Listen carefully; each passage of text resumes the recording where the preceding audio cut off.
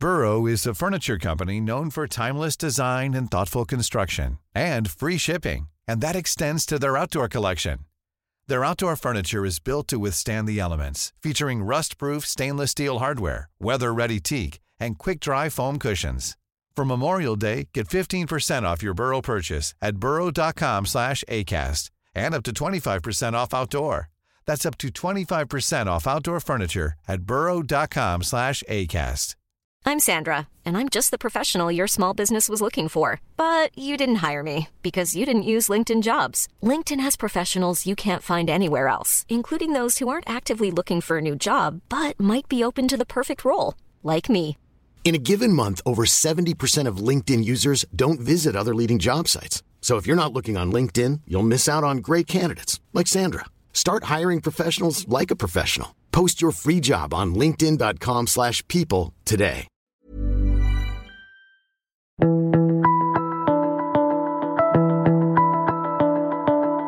Hello and welcome to The Mentor. I'm Mark Boris. My guest this week is Julio Ribeiro, the co-founder and CEO of Inventia Life Science, the medtech company behind the 3D bioprinter technology creating realistic replicas of tumours for testing cancer treatments. Now, Julio grew up in Brazil, where he became interested in and studied biology and genetics. And in the 90s, he migrated to Australia to do his PhD in medicine. After working for a scientific tech supply company, he saw a gap in the market and knew that the science field had the potential to make life a lot better. So he started his company, Inventia Life Science. Julio saw the tech side of things develop quickly, but medicine was being left behind. So Inventia developed the bioprinting platform Rastrum to print 3D cell models in high quantity with a gel that mimics human tissue, enabling medical researchers to do high-quality experiments into cancer treatment on 3D models, just the same as they appear in your body. In the past, creating 3D cell structures through bioprinting was a manual and time-consuming task. So the Rastrum 3D bioprinter has the potential to revolutionise biomedical research. So what the potential of what Julio's doing is the ability to build fast, efficiently, uniformly, and with certainty 3D proxies of cell structures using this printer that can have experiments done on them quickly in order to cure either cancer or, for that matter, something like the coronavirus. In other words, find the treatments that work best. This is quite complex, but it is a good example of how science is married with technology to build disruptive businesses. So let's get into it.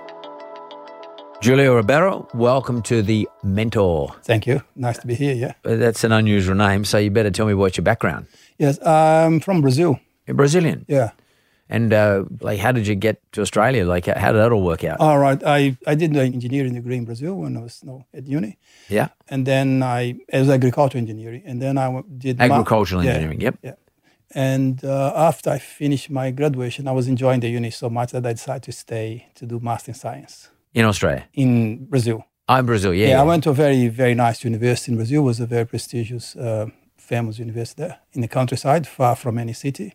It's a very nice lifestyle. And you did a master's degree? Yeah, in my university, they were very famous in Brazil for developing seeds for plants. Like they have a very strong breeding program. But I chose to study genetics of bacteria instead of plant genetics. Bacterial genetics. Just explain something to me. Is it because Brazil has a big farming community? It's a big agricultural country. Probably large part of the crops. Brazil is always the top producer in the world. No, it's probably one of the top producers of soybean, corn, coffee, sugarcane, rice. Many cultures, Brazil is in the top producer, beef, and it's a very, is that right? Very modern agriculture. I know in beef because my farm we have Brahmins, and I know that Brazil is very famous for producing high-quality Brahmin cattle. Actually, that's an interesting story because I'll tell you a little bit more later, but I have a company in Queensland that we do IVF for the Brahma, for the farmers there in Queensland. I created that. And to create that here, I have to bring a group of Brazilian scientists and vets to develop it here because there was no one in Australia with the skills to do that here. Yeah, because I know when we try to get our we found it very difficult to get a geneticist who could actually help us out. My farm's in northern New South Wales. Yeah. very difficult for me to get a geneticist to our stud to help us work out a Brahman geneticist, in order to tell us about what we're breeding and why we're breeding them. And it's also very difficult to get the genetics out of Brazil into Australia, and even harder to bring a bull over or something like that. That's pretty much impossible. Quarantine issue, yeah. And is that the sort of stuff that you studied in terms of bacteria genetics? No. I finished my engineering because I have a lot of biology in the engineering, and most of the people in my university on this breeding program would go to plant breeding, corn breeding or soybean. Brazil has decided to produce alcohol to supply its petrol station, to run the cars with the crisis that was in the Gulf early 70s. And that program was very intense, and Brazil produced now most of the cars in Brazil runs in alcohol. As an ethanol? Ethanol, yeah. And ethanol use yeast is like a fungus to ferment the sugarcane. The idea in my university is to use bacteria that's a much more efficient fermentator than fungus, and then the yeast. And then I was in the project of studying the genetics of that bacteria, how that bacteria produce alcohol. What's the biochemical pathway for the bacteria to ferment alcohol? Is the production of the alcohol from the bacteria and or the yeast or the bacteria, is that like do they expel the alcohol? Yeah, it's a waste. It's waste. They're using sugar and they waste the alcohol as a byproduct of the fermentation process. The biochemistry is quite complex, and then I started to study this bacteria and try to use it to produce alcohol. That's what my master in science project. And funnily enough, the only other people in the world studying this bacteria was a professor from University of New South Wales. Oh, really? And I used to read all her papers, and Australia was kind of in a faraway country that you don't think of it at that time, right? And I remember listening to this, reading her paper and knowing all the publication about using that bacteria for fermenting alcohol. And funnily enough, I did my PhD at UNSW. You did that in Australia? Yeah. Under her? No, different. She wasn't your supervisor? No, I didn't ever met her. I come here by other means. I just got a permanent visa when I was in Brazil because of my scientific background. When I finished uni, I got a job in a city, the capital city where I was born. There was this professor that used to work in Canada, and he came back to Brazil, and he established this lab to do research on parasitology at the university. On what? Parasitology. What is that? A disease caused by parasites. Parasites, right. Yeah. In animals? In human. In human. There's a lot of parasites in Brazil. They investigate this parasite from Africa that was taken to Brazil with the Portuguese brought the slaves to Brazil. And there's some local parasites as well. And this center that I worked was one of the biggest centers of research in parasitology in Brazil. And he also has his own lab doing pregnancy tests and any other tests for pre-pregnancy. And at that time, they discovered this DNA sequence that you could investigate the gene of people and identify paternity. It later on became called that fingerprinting, DNA fingerprinting, that today is using identification of crimes as well. And I was in charge of develop that technology with him. There were some PhD students, and my job was to transfer the technology from the academic setting to his private lab in the city. And he was doing paternity tests that no one ever heard before, because at that time, the only way to confirm paternity was by blood test.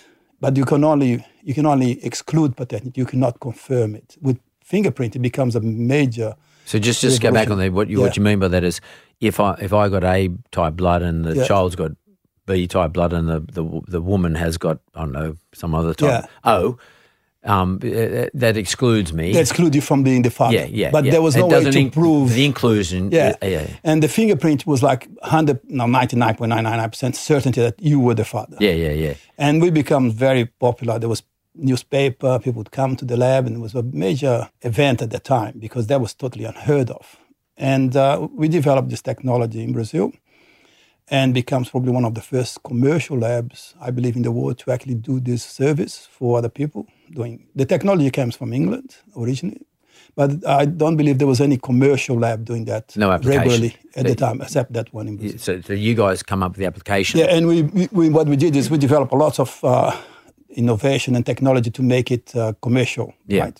because there's a big difference doing something at uni and then doing commercially. And there was a time, actually, there was some times where you would be doing 10 paternities per week. And at the time, it was like $10,000 per paternity we would be charging. Can you imagine? At that time, $10,000 was a lot of money. And he built a huge lab in the city. And I was kind of the guy running the technical lab. I was very young, and he took me almost like, for him, I was like promising career to drive his business for him and grow the business. He was very nice. I really owe him a lot of what I learned today. Take us to your PhD. What was your PhD about? In cancer oncology, here in Prince of Wales Hospital. So why did you do, it sounds like a lot different to what you were doing. Yes. When I arrived in Sydney, I didn't know anyone. I didn't have any even English well or anything. My English was just to read scientific paper. And I arrived here, and I arrived here on a Wednesday. I got a job on a Monday at University of Sydney. This professor offered me the job as a research assistant because she was very interested in the technology that I brought with myself.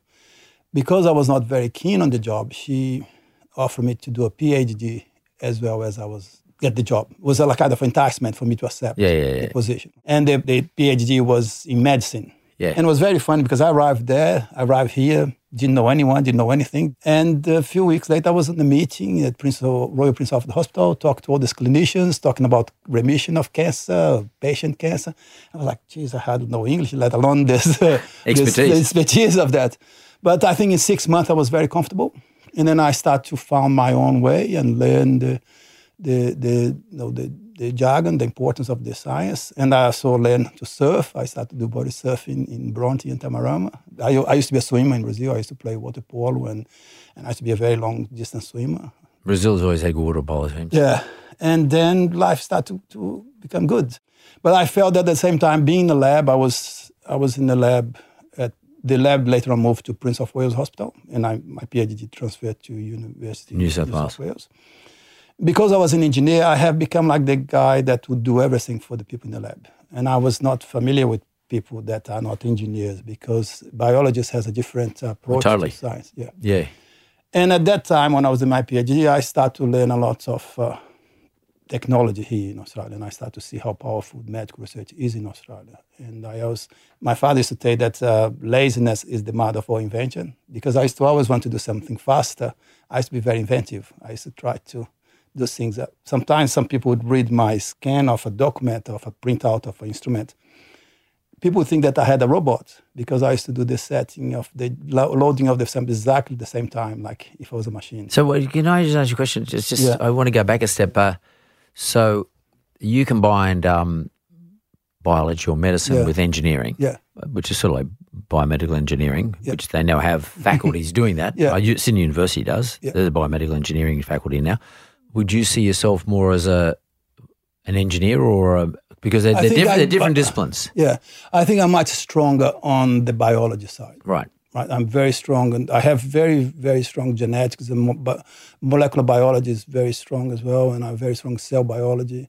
I went very deep. My PhD was very deep on the nuclei of cells and how the cancer, nuclei. How the cancer actually process of forming a cancer happened. And my whole study was based on what happened with the molecules in the center of the nucleus that control the cell division. And I remember when I was doing my PhD, we were in the forefront of that. There was no knowledge beyond what we were doing there at Prince of Wales Hospital. I was studying the gene called P53. It's a gene that at the time used to be called an oncogene, a gene that causes cancer. But later on they found that actually the P53 was the guardian of the genome. It protects you from having cancer. It signals for the cells to kill itself. Which is the opposite. The opposite. Then they rename it as tumor suppressor gene. That's the name. So it's gone from oncogene to the tumor suppressor gene. The opposite. And just to give you an idea, when I started my PhD, I remember doing the pre-PhD literature review. There was 37 papers on P53. I believe that when I finish my PhD, if I'm right, I'm not very good with numbers, but something like 500,000 papers on P53 alone during the time I was doing. So I think you should explain just a little bit about that. So what Julio is saying now is that when you become a candidate for a PhD, you have to get confirmation, and prior to that, you've got to do a literature review, which means you basically read everything on the subject. Everything on the topic, and you've got to review it all. And you've got to submit it to your supervisor. And you're supposed to be the one that knows more about the subject than anyone else. Well, more about what everyone else has written so far. And then you've got to come up with something novel. And I have to come up with a research project. Yes, which is novel, though. Yes, it can't be the same as everybody else has already said. It's got to be something new. And the other thing that you have to bear in mind is, when you get the job, you have a grant that lasts for 1 year or two. Because my PhD was part-time, was not a full-time. My PhD was supposed to last 8 years or something. Like I was very small time dedicated to the PhD than I would if I was a full-time student. Right? And I have to come up with money for myself as well. It means that I have to come up with idea to the hospital or the department where I work for to raise a grant. And then after 2 years, I have to come up with a grant proposal and then submit it to the university. And then the university apply to the National Health and Research Medical Council. What I was trying to do is to see what would be the effect of ionizing radiation, such as UV light or X-ray, on the process of a cell become cancerous at the molecular level, at the nuclear level of the cells. What happened when I expose my cells to X-ray? Because the study we're doing was about bladder cancer. And most of the bladder cancer become very resistant to ionized radiation. That was the current treatment at that time, the more common treatment. People would be exposed to X-ray or gamma rays at the hospital. And what I did is I started to grow cells in the lab, and then I'll take it to the Prince of Wales Cancer Treatment Center. I have to wake up 4 o'clock in the morning to be there before patient arrive to treat all my cells with very high dose of X-ray, and then continue growing them, and then go to all the molecular pathways inside the nucleus to see what happened with those molecules in terms of expression of genes after being treated with X-ray. And at the time, p53 was supposed to trigger the killing of those cells. If the cell has normal p53, the cells will kill itself and die. If cell has no normal p53, it means that the pathway was faulty and the cells continue to survive. But what I found is that some cells has normal p53 and was still not dying. And that was totally against the theory at the time, the wisdom. Conventional thinking, yeah. And I remember some cells actually thrive after I treat them with X-ray. And I send a paper to a British journal, I don't remember which one, and the reviewers send it back to me, say, oh, this paper is totally wrong. You have to do it because your cells are thriving on X-ray. And in 50 years of my life, I never seen anything like that. And it was a big shock for me because the idea is I did everything wrong. And then I started to do every again, then check all the dots and do the experiment again, wake up early, do lots of cells and come up with the same results. And they actually published it. And that was the result of my PhD, what we found. When you think about it, in hindsight, Julio, I want to get into what your business is and because it's slightly different to all this. Yeah. But irrespective of that, what do you think all this academic work, how did it contribute to what you do today? Did it give you obviously gave you a framework, an intellectual framework, but did it give you a way of thinking? I mean, what did it do for you? I think as a scientist, in that heavy study of especially engineering, heavy mathematics, physics, calculus and everything, I tell my friends now that I believe those mathematics is like leg press for the brain. That's intense studies of mathematics. Actually, I believe now that it probably rearrange your brain cells and make you much more capable of understanding not only the mathematics, but the overall aspect of the world. You become much more insightful, much more visionary about everything you do. And when I started to join that with the very heavy, very deep biology, molecular science and understanding of biology, I think it fomented that understanding of everything around you. And then for that to build a business is a very short leap. Take me now to what you do. Okay. Now, how did you get into what you do? Because it's quite different. Yeah. The reason I created the IVF company in Brisbane is to generate cash for me to finance the 3D printing business in Sydney. Right. Because when I started the 3D printing project in Sydney, I didn't have any money. And then I created that company in Queensland to give me capital and cash because I have to pay for the engineers, for the university grant, and it was a lot of money. And then I have to find a way to pay for that because I didn't have any capital. And that I created the IVF business. And then soon after I created that, the business started to generate cash. That allowed me to pay and run the business here in Sydney for until 2017. What the hell got you interested in 3D printing? Like, how did that come about? When I was doing my PhD and when I was in Brazil, there was a technology that came up at the time, the amplification of DNA called polymerase chain reaction, called PCR. PCR allows you to amplify molecules of DNA that you found to enable you to do an experiment with that. Just imagine when you have those CSI crime scenes, you have DNA on the table or something like that. DNA is not enough for you to do any analytical test. It's very little. What you do is you put that DNA that you get, let's say you have few molecules, and you put in a tube, and then you have an enzyme that go and start to replicate that. 1 becomes 2, 2, 4, 4, 8. After 45 cycles, you have enough quantity of DNA that you can do analytical test and do the fingerprinting and put in a gel and run. That technology happened around mid-80s, and was the only technology that I found in my lifetime that has a revolution on medical research. People don't realize, but everything you do today, in most of research, you use PCR. You go to a lab, there's 10, 20 PCR machines. If you go to a hospital to do a test, this COVID is very likely to be a PCR test, and you have a pathology test. You have everything, even the Human Genome Project used that PCR technology to sequence the human genome. That becomes a huge revolution. Today is billions and billions of dollars industry worldwide. I never thought anything come close to that except 3D printing. It means every experiment we're doing with cells in the lab that I did, anyone does, using a model that is very far away from what you have in your body. It means that if I'm testing a cancer drug, and I put a drug on top of a layer growing cells, every single cell is exposed to the drug at the same time, the cells are going to be killed, and that's fine. But if you have a tumor, you have a solid tumor, very dense, with all the different cells. It's not just one cancer cell. There's a lot of support cells and different types of cells there.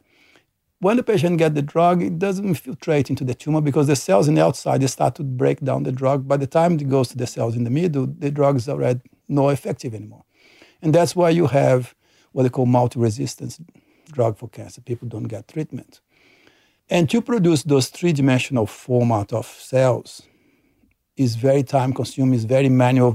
For testing, you mean? For doing experiments. Experiments. No one do that because it's almost impossible to do the number of. So let me just go back because let me just put in lay terms like what I think is right, and tell me if I'm wrong. So prior to your thinking was that you were looking at like a layer of cells that were being tested, but with various treatments for cancer.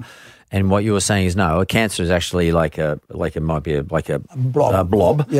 which is not necessarily flat. Yeah. By the way, that flat thing is 3D, but it doesn't matter. It's really like two dimensions. It's one layer.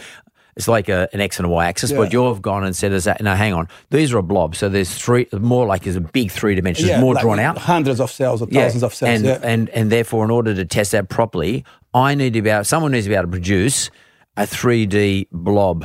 Of cells to be tested. Yes, to do any experiment, any investigation. That makes sense. That has already been proved very clear. The discussion about if 3D is better than 2D is already, the ship already sailed. There's no scientists that dispute that. But everybody continue growing cells on this plastic surface because that's the only way they can do it today. Yeah. There's no other way to do it in a large scale. And it's very manual. You have to have very good eyesight and you have to spend hours. Layers and layers. Now, there's few technologies to do that today. People sell it. And then he has to go there and fish those cells with a hand pipette and then put them in a matrix that mimics the matrix that you have in your cells. Right. Every single cells grow into a matrix. It sounds very manual. Yeah. And most of them are different size, different shape, different location. It's very, very not reproducible at all. It's very difficult. It means that people don't do it today because it's very manual, very time consuming, and very inefficient and not very reproducible. And expensive. And this applies to anything you're doing in biology. You need to have models that you can replicate many times over, and you can do it fast, and you can do it simple. And then I mentioned to you that biologists they're not engineers. They're not going to be building something like that. No, they want something that I give to them and they play. And that's why we call our technology plug, print, and play. It's there, right? We've done the work for you. Once you get that printer, the scientists we supply with every information they need. They just need to get the cells and design the experiment, and then the machine does the rest. They push the button and off it goes, right? when I was doing my PhD, I could think about that, but the technology was not ready to do that yet. It's very complex to do 3D printing. And there was no one even talking about that before. I was just in my head. 2011, I have enough of waiting. And I said, Julio, you're going to do this, you're going to do now or never. And then I used to work for a large US company before where I learned business. I used to work for a company that supplied the scientists. And in that environment, I became the sales manager, division manager, and I ran the business and I grew the business in Australia. The lady that used to be my marketing manager, I hired her to do a marketing research to scientists in Australia to see if they would be interested in a technology like that. The result was like, everybody wants, can I have it tomorrow? It was really, really positive. And then I have to actually pull the plug on the marketing research because I felt that I was misleading people with the belief that this something is coming, right?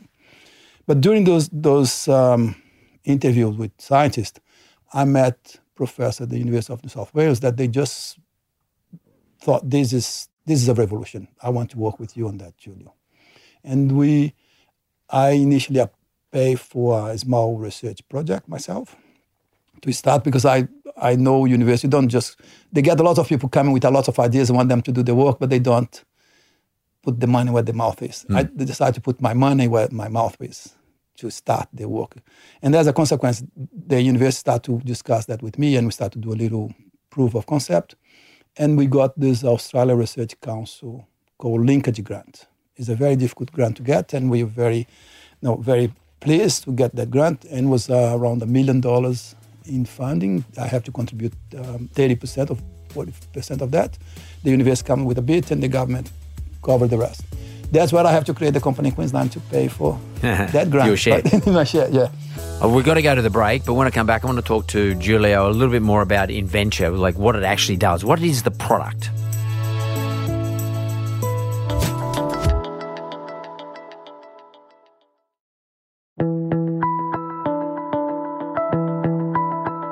You talk about 3D printing, but most people listen to think of 3D printing where you print a plastic hand or you print a leg, like a knee joint or something like that. You're 3D printing biological matter. Yes. Is that right? I print cells, human cells. You print biological stuff, real stuff, not plastic. Yeah. It's real. And they're alive. Okay. Yeah. So you better sort of explain that to everybody and to me, by the way. Yeah. How do you print these live cells into a blob? There is two technology that would, you see 3D print in the media everywhere. Yeah. There's a hype about that. Most of this technology uses a very simple process called extrusion. Imagine you have a syringe with a needle, and you fill that syringe with a gel. You make a gel, and you mix your cells with this gel. Right. That protect the cells and keep it clean and food and everything.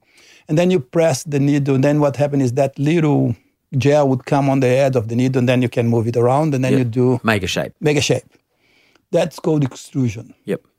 We didn't want to do that. Which is how most plastic stuff is printed. All the 3D print that you see printing cells is using hacking to that plastic. Actually, the people actually got that print used for plastic. Yep. They just changed the syringe to print cells. I didn't want to do that because that doesn't give you the precision you need, the speed you need, because the needle has to touch the surface and run around.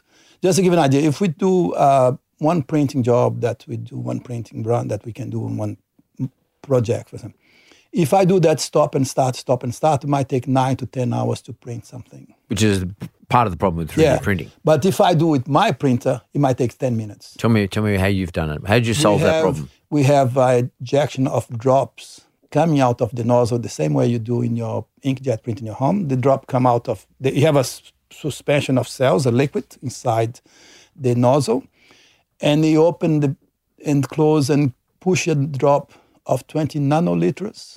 That's not very big. A thousandth of a microliter. Yeah. That's a thousand of a milliliter, right?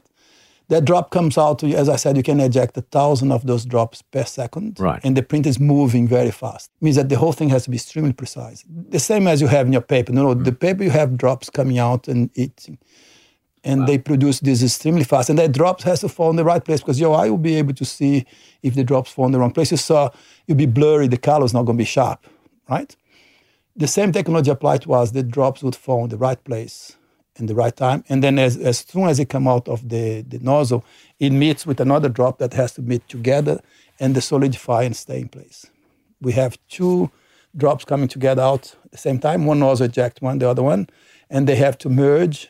And then as soon as they merge, you have a microsecond reaction where those reagents stays, it become a gel that was liquid before. Then imagine you have a suspension of cells. I don't know if you saw the video in our website. They eject the drops and they hit each other and they gellify and stay. Then you can make another layer and another layer and another layer. And there's a huge science behind this bioink because you need to protect the cells to stay in place. Different cells has different requirements. Means every cell that we print, every cell type. For example, if I want to print a lung cell type, I need a different bioink. If I want to print, for example, a breast cancer cell type, they need a different bioink because they have different needs for different stiffness of the gel, different nutrients that they need, or different what we call bonding. I don't know if you know, cells likes to attach to things. If they don't have attachment sites on the bioink, they're not going to attach to anything. They just fall away. They just stay as a blob instead of stretching themselves because they're going to put fingers trying to find, and then they found another cells. And we use all this knowledge to produce what we call a library of bioink. It means that what we develop is we have a patent of bioink that we develop that no one has, that enable our cells to behave the way we want, depending on the experiment the scientists. But what we'll be doing is we'll be creating ongoing, for example, we continue research with the UNSW. We got another ARC linkage grant to continue to develop those libraries of bioinks. Because the wealth of the knowledge we have is their capacity to produce different bioink for different projects, different research. I think what you're saying is the various parts of the body that you want to test or experiment on have different requirements in terms of, the genetics, or not the genetics, the DNA, or not real DNA, but how it's built and how it hangs of together. What they call the cell biology. How it hangs together, Just to give you an example, it's known that breast cancer cells, the prognosis of the disease is associated with the hardness of the tumor. Very, very stiff tumor is usually associated with poor prognosis. When you're doing poor prognosis means bad prognosis. When you doing research with breast cancer cells and you want to investigate what you want to know is what caused those cancer cells to become much more aggressive when they are in a very hard surface. There was a genetic for that. Let's say that you believe that there is 500 genes that might be the ones that cause that effect. If you found out the gene that's causing that problem, you could then come up with a drug that inhibits that gene, means that you cause the cancer to become less aggressive. But before, you have to identify which gene is associated with that aggressiveness of the tumor.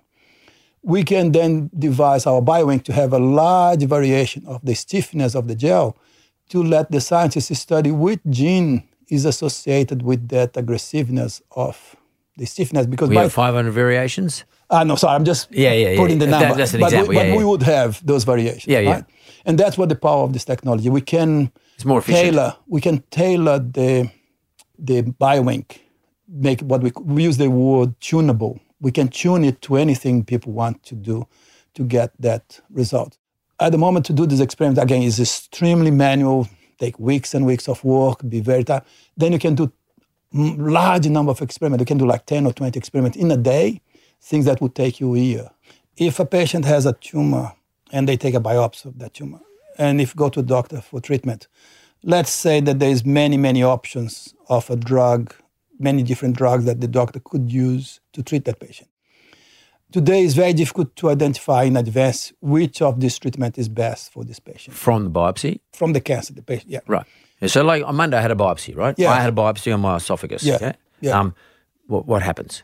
Let's say they found a cancer cell. And then have a cancer cell. And then I split all those cancer cells. The cancer cells, they grow together because the matrix that you can dissolve that matrix, then you have the cells individually floating on the solution. Right. And then you can put that in my printer. And then I print, let's say, 1,000 little blobs of models of that tumor that your patient have, right? And then I have the option to go and get all the drugs that are currently available to treat that patient and put them on those models. So treat it remotely, not on what we call a 96-well plate or 384-well plate. And then after a while, you can see which drug kill that tumor Who's the most effective? On a 3G format, because at the moment they're doing this again in a 2G that kill everything easily, but doesn't kill the one in a 3G. Yeah. And then let's say that from that 20 drugs, 5 killed the tumor in 3G, even the cells inside protected, the other 15 didn't. Means that saves the clinician, because if a patient is start to be treated with cancer drugs, there's a lot of side effect. If you go to one treatment fails and then you go to another one fails, the other one, by the time you reach the treatment that's ideal for the patient is already too debilitated to benefit. Or could be from dead. That. Yeah.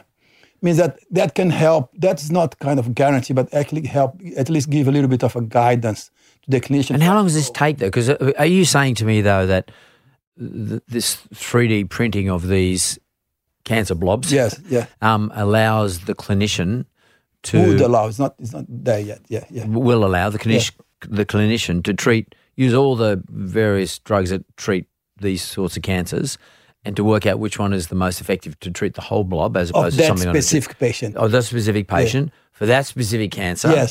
Yes. Yep. That's called personalized medicine. Personalized medicine. And that has a very strong already evidence, and there's very literature, there's already, but there was no tool to produce this in this scale. Yeah, because it was all 2D before. Because you could get the result in a week. Yeah. So I was going to say, what is the result now? What do you think the result will be once this personalized medicine becomes a real thing? First we need to do an experiment to show that there's a correlation between the treatment and the result for the patient. Yep. To do that, we have a good collection of tumors from the past. We have large history of tumors. Right. We could use them to do you get those tumors back. Okay. Do they keep the tumors? Yeah, they keep samples. Is that right? And they know the outcome for the patient. Right. Means we could go and do a study from the past. Yep.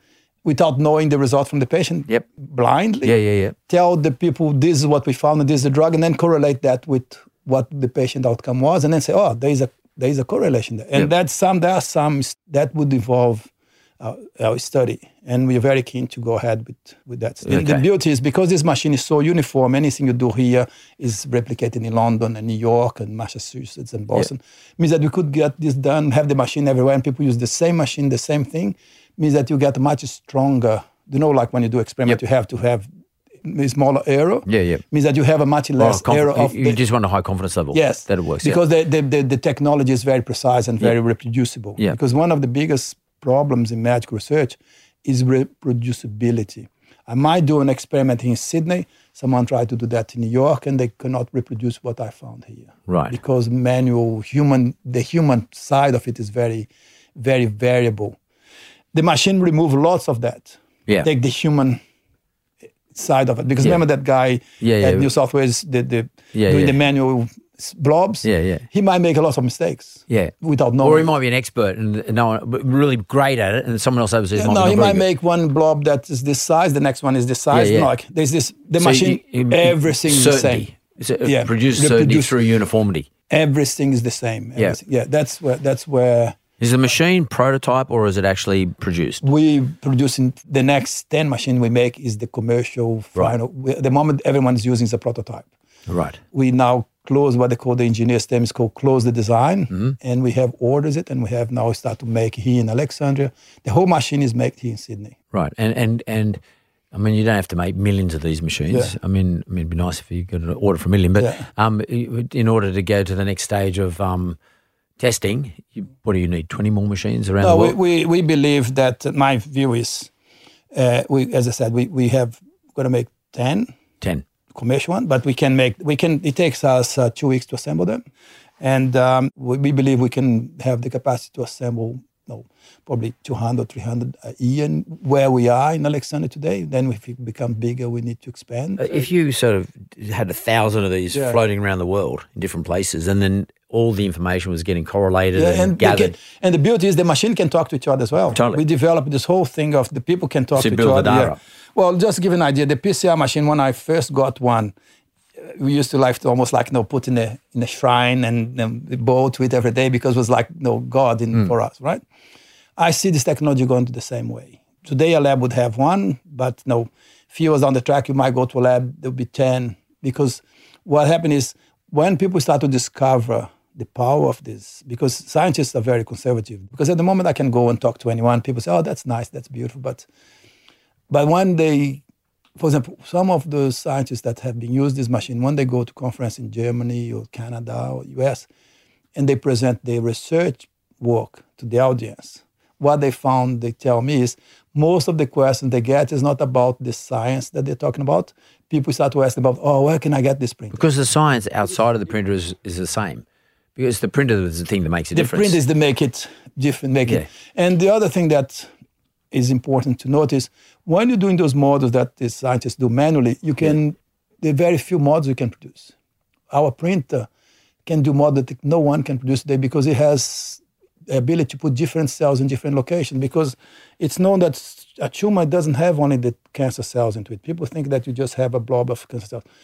You have all those cells that are normal cells that are there, and those cells actually support the tumor. They protect it, and they're like fibroblasts, and they have some epithelial cells. They have a lot of normal cells all mixed.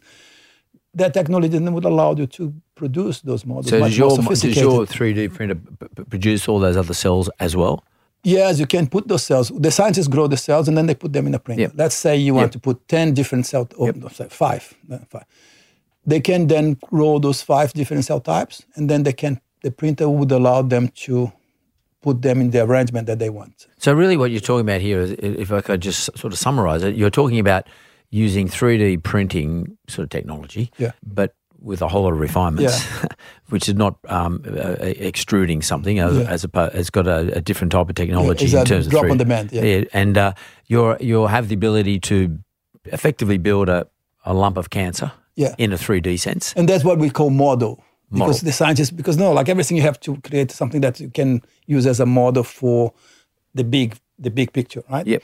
And we realized that we are not a 3D printing company. We are a 3D cell culture model company. 3D cell what? Cell culture. The printer is just a tool to get there. So you use a printer, but with your own technology, by the way, your own physical technology, to actually build a model of a cancer blob, which has all sorts of cells in it, including the cancer cells, and then allows you to do lots of those, and very fast, and very complex. But you can then do the testing and experiments with all the drugs to work out which one works best on that particular individual, which means personalized medicine. Is that a new thing, personalized medicine? It's been around for a while, but they're growing them on, again, you have the same problem. You're growing them in a two-dimensional surface with a single layer of cells. That doesn't really reflect the reality of the tumor in that patient. So it's personalized reality medicine. That's what. But one thing that is very important to notice, this is just the beginning of that, right? Because there'll be models. For example, we could create those cell models for people to investigate how the coronavirus infect the lung cells. We actually apply for a grant to produce those lung cell models, and then we can make large number, because at the moment the technology that exists to produce the cell models for lung for people to infect with the virus are not very efficient. We have applied for a grant to produce those lung models in order for people to infect them with coronavirus and then treat with drugs that is already in the market, because then you can produce large number of diseases and get a lot. Let's say we have 20 drugs that is already available in the market that people are already using. And then you can use those lung models to see which drug actually really helps the patient. And the importance of that is, when a drug is already in the market, is already using for human, it has gone to a clinical trial and people already know the safety of the drug. The thing that takes the longest to bring a drug to the market is all those clinical trials. If the drug is already available and you just found that it helps with the treatment of lung, it speeds the time it takes for you to go and treat the patient. It means that we want to create a lung model to sell to supply to. Well, that's interesting, because right now, given how this coronavirus just hit us all of a sudden, we need speed, we need certainty, we need uniformity, and we need to be able to have it spread all around the place. And it was not just in Australia, but you need to have it done everywhere. So, because everybody might be a bit different too. Might be a different virility in terms of what happens in Rome, Italy, compared to here in Australia. So, Julio, I mean, these things, science always fascinates me, but I guess we've run out of time, to be honest with you. But so your business has effectively, using 3D technology, you've been able to replicate what a cancer blob looks like. in a 3D sense, as opposed to a nice flat surface, which is probably not realistic. And it's not just about cancer, as you say, it's just about building even lung cells which you can infect with the coronavirus and actually see which treatments work best on that. So, and you're not at the point yet we're about to commercialise, but you're still going through. No, we already sold machines. You sold machines? So there's the first place to buy it is the Peter MacCallum Cancer Centre in Victoria. Okay, great. They're very advanced. They've been the machine there for a long time. We have 2 at the University of South Wales. That's with our partners. We have sold few already, right? We have 1 machine now in Ireland. There's a very strong interest from our research center in Ireland. We have 1 machine in California, right? There's a very strong interest. Any in there. Brazil? Not one in Brazil, yeah. But we were planning to open an office in Ireland to be our European office and one in US, because then we can just ship the printer and people put in place and install and train online. Yeah. And also have problems and solutions online. Everywhere I go with this machine is very nice because it takes scientists. I found interesting. It takes some time for the head to get around what it can do because people don't believe it because it looks so. For many people, it looks unreal. They think like, no, that'd be nice, but they don't believe it because they still know you cannot do that. What's your website called? Because I want to send people there. It's Inventia.live, the company name. Inventia.live. Yeah. Yeah. So go and have a look. There's a demonstration on there. Yeah, there's a lot of videos. Yeah. We have our YouTube site as well, Inventia.live. Inventia, that's INVENTIA. Yeah. Inventia.life, LIFE. Go and have a look at the demonstrations on there. Look, Julio, I've been asking all the questions. So I always give her an opportunity to ask me one question. You've got a question for me? Yes, I do. Don't ask me a scientific one, for God's sake. One question that I was thinking is, how do you think the world's going to become for a company like us, for example, after this coronavirus? There's this huge upheaval in government funding, and what do you think is going to be the world? It's interesting because I think at a state, it's more a state level question. Yeah. So I think it comes down to state government. To be frank with you. Federal government are going to make sure there's plenty of money put in roads and bridges and all that sort of stuff. Yeah. And, and JobKeeper, et cetera. But really it's state government. So state government's going to look at science as something that can actually build jobs. And I think my view is you have to chase the governments if you're talking about just Australia, you're going to have to chase the governments who want to put money back into science and to universities. My gut feeling is it's not the coalitions, governments, parties, it's the Labor parties. Not that the coalition is not interested in science.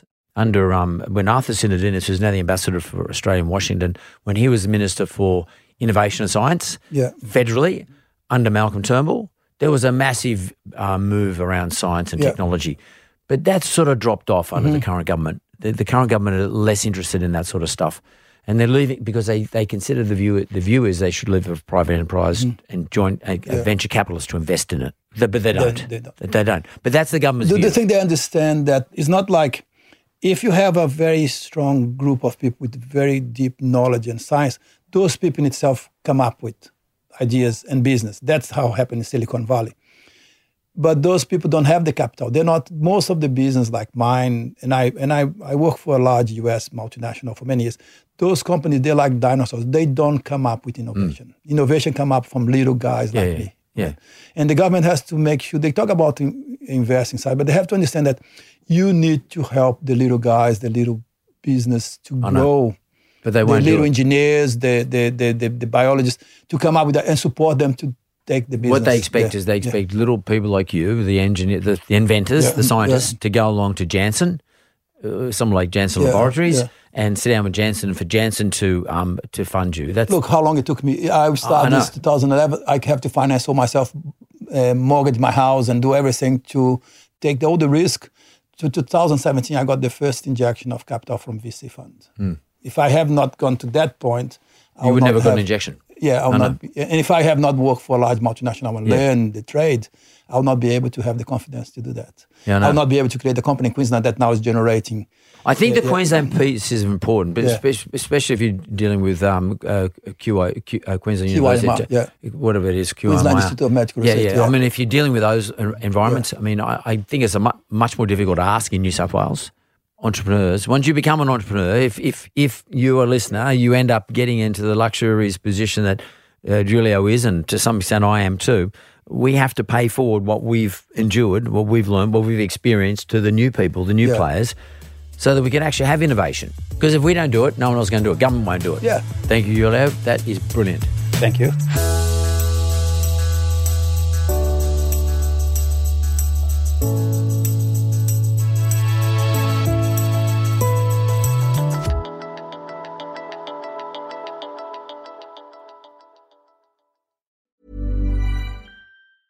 Hi, I'm Daniel, founder of Pretty Litter. Did you know cats tend to hide symptoms of sickness and pain? I learned this the hard way after losing my cat, Gingy. So I created Pretty Litter, a health monitoring litter that helps detect early signs of illness by changing colors, saving you money and potentially your cat's life. Pretty Litter is veterinarian developed, and it's the easiest way to keep tabs on your fur baby's health right at home. Go to prettylitter.com and use code ACAST for 20% off your first order and a free cat toy. Terms and conditions apply. See site for details. Planning for your next trip?